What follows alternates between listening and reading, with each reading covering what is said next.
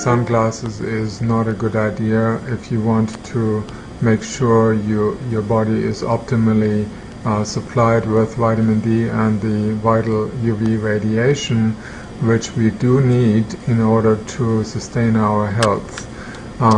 Many people wear sunshades, sunglasses, but they don't realize that this inhibits the production of a very important hormone in the brain that is in control or charge of regulating the melanin production in the skin. And the melanin in the skin is responsible to protect the skin against sun damage. Now when you're wearing sunglasses, you are suppressing, you may basically tell the brain, tell the body that it is getting dark outside and that it no longer needs to produce melanin. And the lack of melanin during daylight and when you're exposed to the sun while wearing these sunshades will cause the UVA portion of the UV light to enter the skin much more deeply than it otherwise would be able to, because with the lack of melanin your UVA can penetrate very deeply, and this can cause a higher concentration of UVA in the deeper parts of the skin and cause cell mutation, which then can lead to the appearance of damage in those parts of the skin, and in areas where there is an accumulation of toxins and acids, trans fatty acids for example, that's an area where you can develop skin cancer.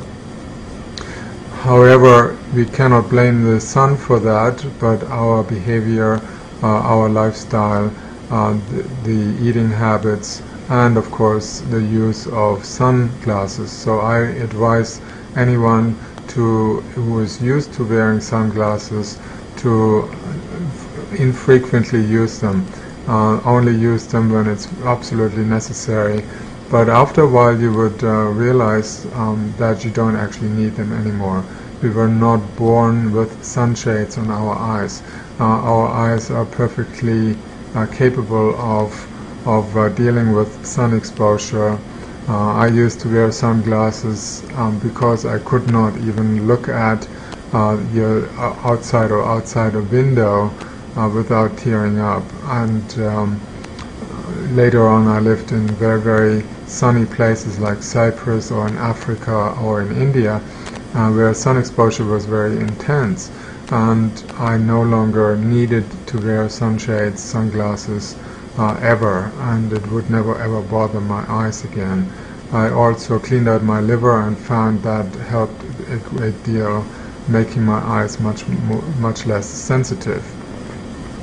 So I hope that this simple message on vitamin D and sunshine and the necessity of having regular exposure to sunshine for a white Caucasian person, at least 20 minutes a day, will restore your vitamin D levels. If you are dark-skinned or black or brown, you would basically need a lot more sun exposure in order to produce the same amount of vitamin D, because the melanin concentration in the darker skinned people is much higher, and therefore the UVB penetration is lower.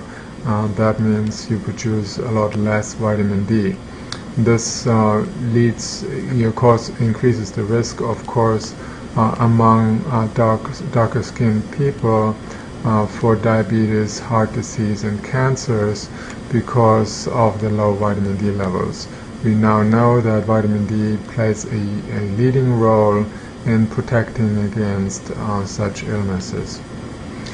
So I hope you have benefited from this brief review about vitamin D. If you want to know more about it, I've written a book called Heal Yourself with Sunlight, which covers the healing properties of sunlight to a great extent, and I hope if you're more interested in the subject, you dip into that.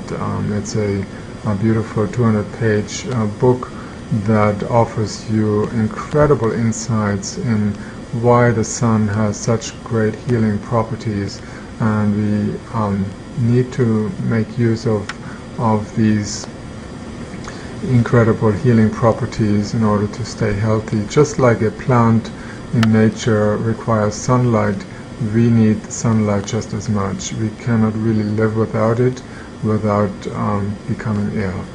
Thank you, and have a beautiful sun-filled day.